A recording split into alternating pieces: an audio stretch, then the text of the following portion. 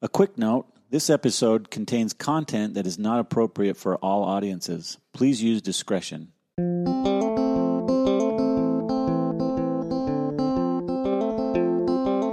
Hey everyone, welcome to another episode of My Almost Dead Brother. This is Dan Knight here. Hi. And I'm with my almost dead brother, Sam. Hello, everybody. Okay, at the beginning of each episode, we want to interact with our fans. And so here's a question from our fan, Holly Weaver. And Holly would like to know, Sam, are you afraid to die? And what do you think happens after you die? I do believe in life after life. Are you afraid to die? No, I'm not afraid to die. I guess I'm a little nervous. I think I've come close over the past couple months. Yeah, very close. Closer to dying than I've ever been in my life, and it's shaken me. Are you afraid of the unknown? Like you don't know what will happen? Do you think you'll see like Mom and your twin brother, Tom? Absolutely. Obviously, I'm going to miss all these relationships that I've spent all this time building with my girls and your daughters. My daughters and my grandkids. They're just really special to me. Those are relationships I don't want to end. Like I wish I could keep them going. If you did go, if there were any way possible, you would try to have influence or watch over them or that kind of thing? Yes, for sure. That would be important to me. Yeah. Well, today we have a special guest, our oldest sister, Karen. It's actually Karen Knight Lowell Cushenberry. Maybe later on in this episode we'll get an explanation of all those names. But we are coming to you tonight, not live as you're hearing it, but live for us as we record it. Yes. Not in the hospital. This is the first time we've recorded not in a hospital. Where are we, Sam? Is that true? This is the only time? Yeah, we did our first couple in Provo hospitals. We did another one in Ogden. I guess that's true. Sam, could you cover up a little, please? It's all family. You changed his diapers plenty, so you've seen it all. Yeah. I'm not doing it now. You can. There's wipes over here.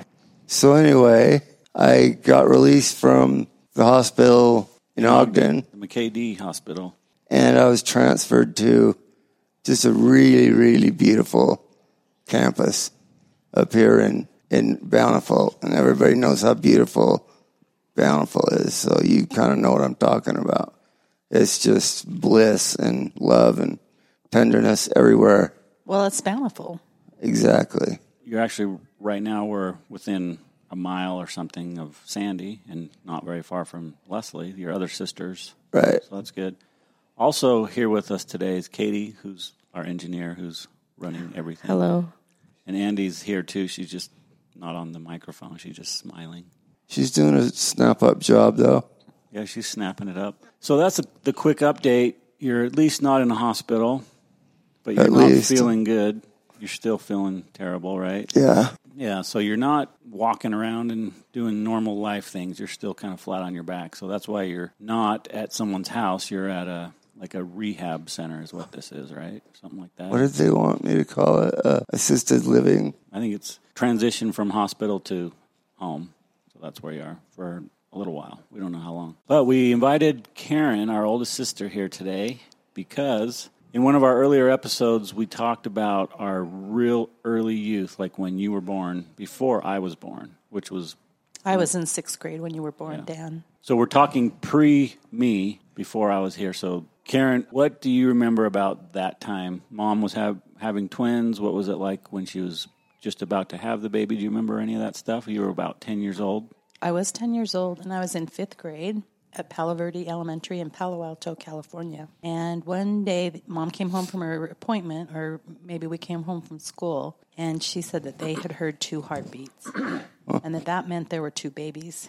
So we were screaming and jumping for joy. We couldn't believe such good luck for our family to have twins. And everything was going really well. Mom was only 5'2", so she was all baby. She was huge. Whoa. But something very upsetting now when I think about it happened, which is they let the doctors there at Stanford University let her go 3 weeks over. Yeah. And Past due? Past due. Whoa. and because nothing started, and they wanted her to start on her own. So that was the first clue that things weren't right. So then I still remember Dad waking me up in the night and telling me he was taking Mom to the hospital and asked me to get into their bed so that if the kids came in, someone would be there in the morning. So the kids were Leslie, Joe, and Sandy. So they went to the hospital, and I slept there for the rest of the night. And then it was a long time before we heard from them. And I believe my grandma came out at some point, my grandma Knight from Provo. Maybe it was, I can't remember if Like it was that day or within a few days? Maybe it was like the next day. So you were kind of running the show as a 10-year-old. Well, Dad was in and out. But it was early on that we knew that there was a big problem because Sam was born easily. The way Mom told it was that they couldn't get little Tommy out. And she kept screaming, cut me open, don't give me any medicine, just get that baby out, please cut me open. But they wouldn't, and they yanked and worked, and it was just a nightmare. So they knew that it had been a big trauma on Tommy because, well, this is kind of messy. I was only 10, and I'm like 29 now. This is 51 years ago, by the way. So a social worker, before Mom came home, came in and talked to them and told them there was a good chance that Tommy was going to have cerebral palsy, that he was going to be blind, possibly deaf, and that he had just really, really been hurt in that delivery. So Mom came home with Sam and not Tommy, but the pictures show Mom in a wheelchair with both babies because the nurses came and put both babies in her arms as if she was bringing them both home. I don't know why. Just to make it look good. Yeah. So Mom brought Sam home, and Sam was, like, so strong. He literally flipped over in those early weeks, like after Mom bathed him. Anyway, in 2 weeks, Mom and Dad brought Tommy home, too. And it was such a sad thing because Sam was strong and kicking and screaming and flailing his arms, and little Tommy just laid quietly. And he barely cried. He just kind of went, And Sam was like a normal baby, even stronger. And then it was about 2 weeks after he came home that he had developed a really bad case of pneumonia. So he was put back in the hospital, and he was in the hospital for a little while, and then he did pass away. After he died, Sam got pneumonia, and we were all really, really scared and panicked. But he luckily survived. He came home, and he was okay. It was a hard time on our mom. She was devastated losing that little Tommy, and so she kind of went to bed for about a month and just rested and healed. And our Aunt Lugene and our Aunt Catherine, I think maybe even Annie Lane came to help, and Grandma Knight.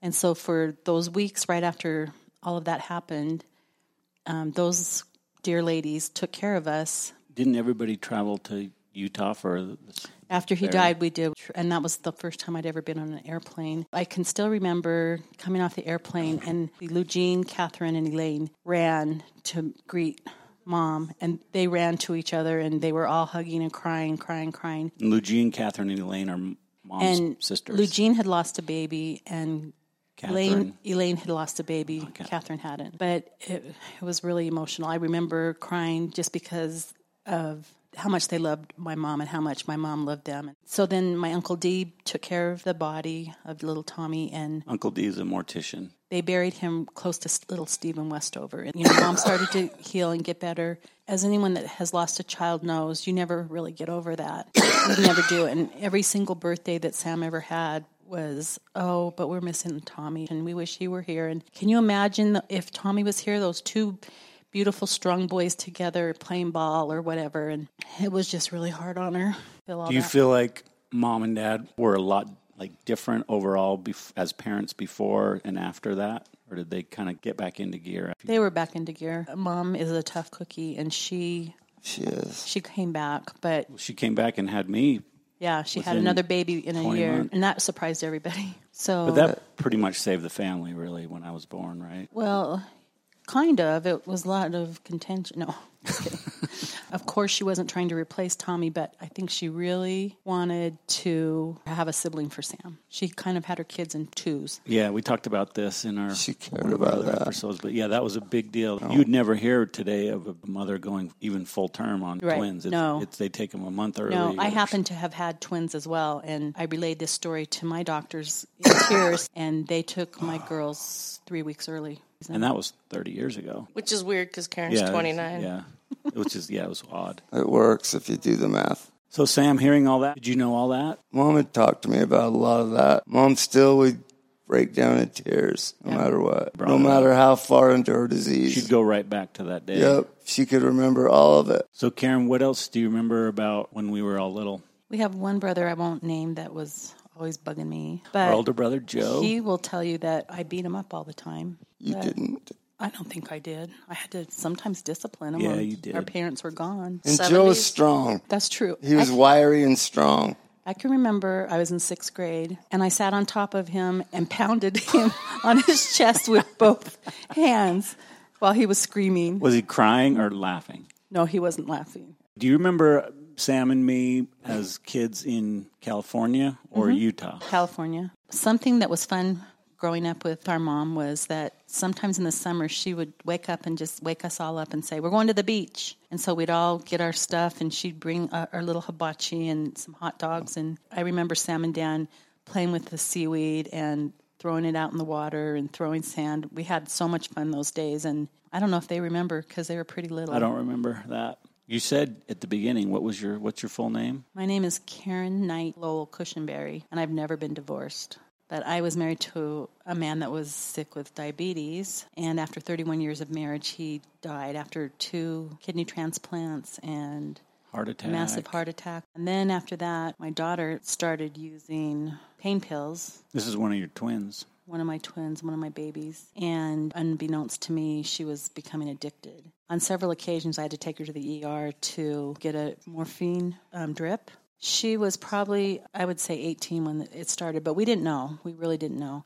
But anyway, 2 years after my husband Ron died, Ron Lowell, I met a nice man in my ward that agreed to marry me.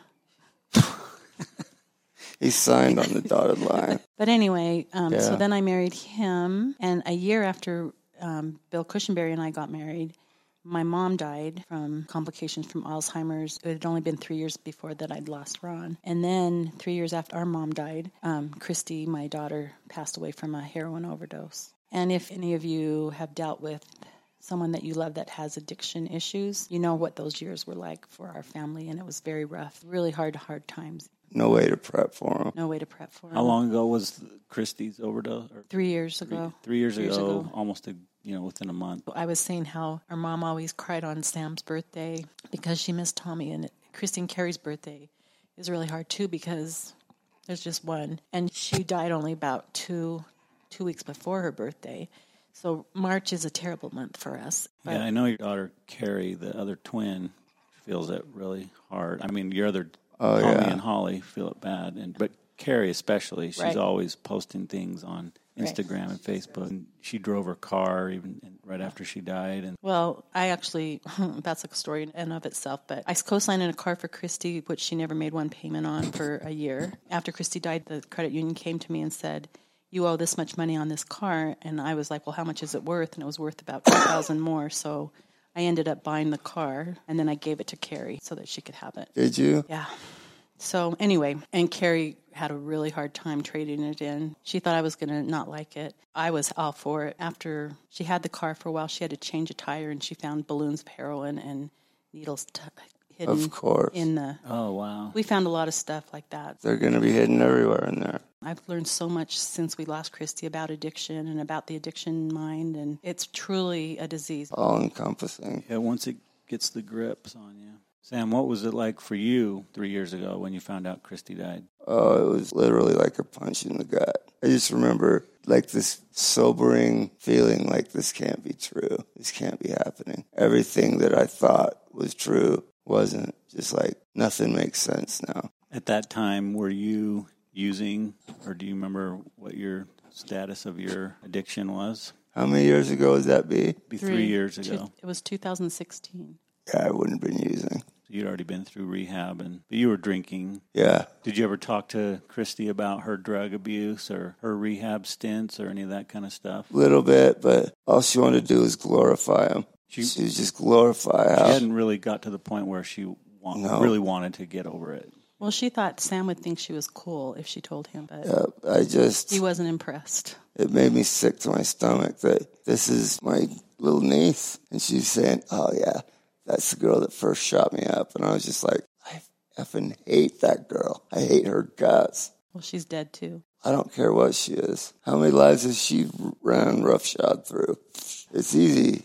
Satan wants to bring as many down with him as he can.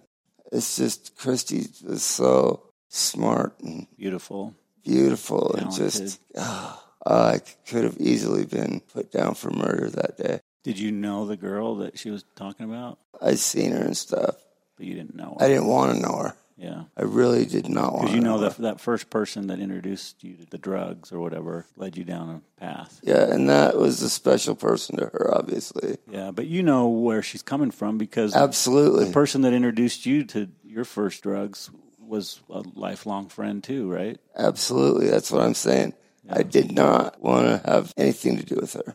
But it's like Mom, to this day, would kill that person. Prison for the rest of her life killed him. So she feels the same way about the guy that introduced you to drugs. Absolutely. There's a big, big difference between my daughter Christy and my daughter, the addicted Christy, where all you can think about is one thing, and that is getting the drugs, getting money for drugs. That's it. I didn't understand that until after we had already lost her. Because they get to a point where that's the only thing that they think can make them feel happy. And she felt like she had to have them just to be able to function normally. You could be so dope sick that you could barely move. You get that phone call, go pick it up. Just leaving to go pick it up. As soon as you get your hands around it, the pain, everything just goes away. It's amazing. Really? Like physically you feel even though fine. You haven't taken anything. It's just like relief. The fact that you have it and you can take it. You can, all of a sudden you're sharp again. She had actually overdosed twice before she died. See, I would never do that. I was so careful. Did you ever even get sick because you took too much? You always knew what too much would be? Yeah. As far as I know, I never even came close. My tolerance got so high. Yeah, you were taking enough to kill an elephant. Yeah, I was taking a lot. And I could read what was on the label. You always did pills? You never did like heroin? I couldn't really do it, like not the way I like to do it. You just like to crush up the pills. And then did you sometimes heat the powder? Yeah, that's exactly what I did. Like in a spoon, like you see in the movies or whatever? Sometimes. On tinfoil. The best was, do you want me telling you all this? Sure. The tinfoil, you get it into a glaze, and then you get it wet, and you just rub it with 2 fingers all over this tinfoil on the dull side. Or maybe it's the shiny side. I can't remember. But you get it all evened out, and then you can just start, and you hold it with one hand on the edge, and just go up and back. Enjoy putting it in that. Your mouth? So the pen's going in your mouth. Then you're lighting it and holding the pen. Wait, so you're holding the tinfoil. I'm out of practice. That's you good. hold tinfoil. So that's a different way than most people. Yeah, probably it's old school. But that's very common in drug paraphernalia to find a pen with absolutely. with the pen out of it. Did Mom ever catch you doing drugs or beer or anything? Yeah, Mom caught me a few times. Drinking? Or did she just smell it on your breath or what? She smelled it on my breath. One time she caught me drunk and she went and got a Book of Mormon. And I would just go and get in bed. And she rarely followed me. She'd usually just say, I love you. Because you'd come in at night and you'd go into their room and say goodnight. Yeah, and try to get it. That you were drunk. Yeah, but a couple of nights she came down and she'd just be lay down next to me and put her arms around me and just say, what does it feel like? What's so great? Can you just explain to me? Was she crying? Or if I start crying, she'd start crying. Damn. What would you tell her? Would it make you mad? Or no, it never made me mad on that level because never in judgment, ever. And I felt like she really wanted to know, like, what is got this boy's grips so tightly. Did you ever think, I got to stop? Oh, yeah. You said, I'm done with that. Yep. And you just... all the time. More than any court date, more than anything else was my mom looking at me with tears streaming down her face. Yeah, I still think about her today when I think of decisions I make in my life. Oh, my God. I just remember when she had Alzheimer's really bad. I was like, great, what am I going to do? Once she's dead, then she's going to be really watching me. 24/7. Yeah. And she probably is. Well, yeah, this has been good. Well, thanks for inviting me. Thank you for joining us. It's been really wonderful. It really, really has. Thanks, little brothers. So we'll wrap it up now, live from some care center in Bountiful, Utah. Woo! So this is Dan Knight saying hasta la pasta. Over and out. Adios. This podcast is hosted by me, Dan Knight, and features Sam Knight. It is produced by Katie Knight and Andy Ellis, with Larry Knight as the executive producer. Music by Dot and Then Dot. Check out more of their great music at dotandthendot.com.